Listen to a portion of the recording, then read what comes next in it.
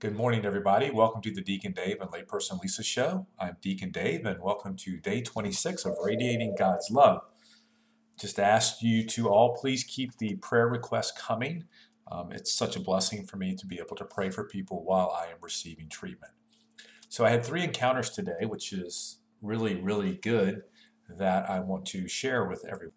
The first encounter was Sam and Carl, a couple, and she's having 3 radiation treatments after she's had chemotherapy. And she said she's been struggling with the after effects of the treatments that she's had, but she was very joyful and very good spirit. So I enjoyed talking to her and Carl and praying for them.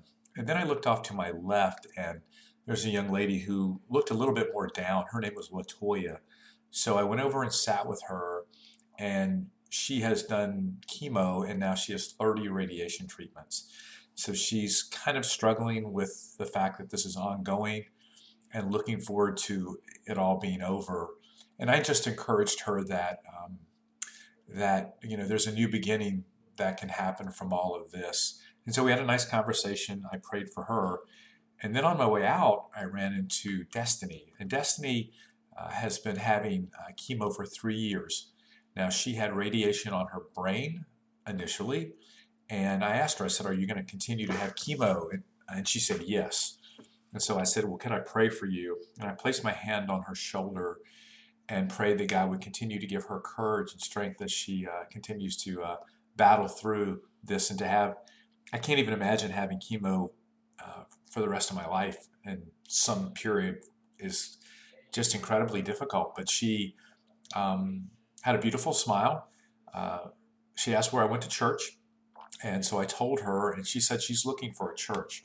So I encouraged her to find a church community that she could become a part of, because it's very important as she goes through this journey. So that was a really sweet encounter that I had with her this morning, and just seeing her face has really made my day. And so what I wanted to talk about today were 2 things: clean of heart and peacemakers. And so I was reading some commentary on the Beatitudes, right, in Matthew chapter 5, and it talks about what clean of heart actually means. If you go back to the Greek and or Hebrew meaning of the word, it means pure. Okay, so pure of heart will see God. So what does this idea of pure mean? Pure means that whenever we are doing something, right, that our intentions are fully focused on the person for which we are doing it. So if I am doing an action to help someone else, there's nothing that I want back from it. No accolades, no thanks, no side deal, whatever you want to call it, but I'm doing it as a gift of self. So to be pure of heart, clean of heart, means that we have to give completely of ourselves without wanting anything in return. And isn't that really the definition of love? Now, is this easy to do?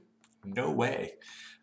It's a constant battle for me, that when I do things, to, in my mind, not want to receive some acknowledgement for what I'm doing.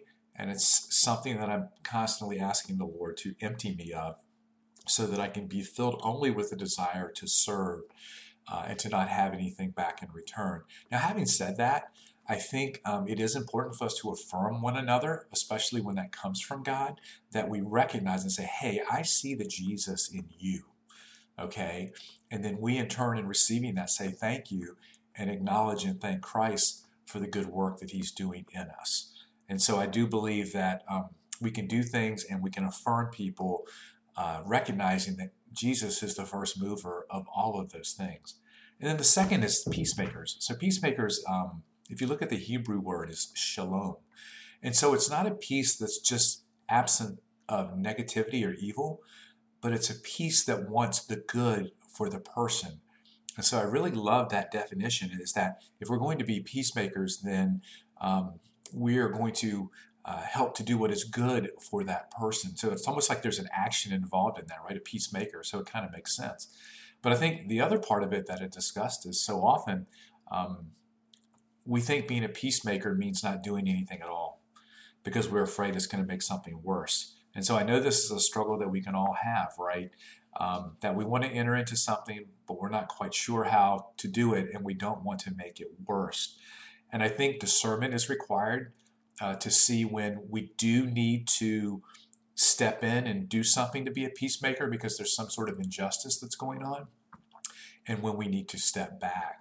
I mean, I think obviously, the Ukraine is probably the biggest thing that can come to anybody's mind right now. But in our own lives, we all have these areas where we want to enter in and be a peacemaker. And I think what we have to do is go to the Lord in prayer and ask Him, well, what is the best way for me to do this, Lord? So that your glory, your love, you who are the Prince of Peace, can be made visible to those people you want me to approach. So, a lot to think about this morning, a lot of beautiful encounters. So, let me read this prayer for Cancer is Limited. It cannot cripple love. It cannot shatter hope. It cannot corrode faith. It cannot eat away peace. It cannot destroy confidence. It cannot shut out memories. It cannot silence courage. It cannot invade the soul. It cannot reduce eternal life. It cannot quench the spirit. It cannot lessen the power of the resurrection. Let us pray.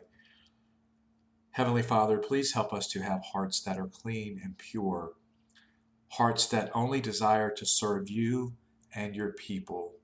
Lord, help us as we do things to know that you are the source of all that we do. And in giving, Lord, others are receiving you.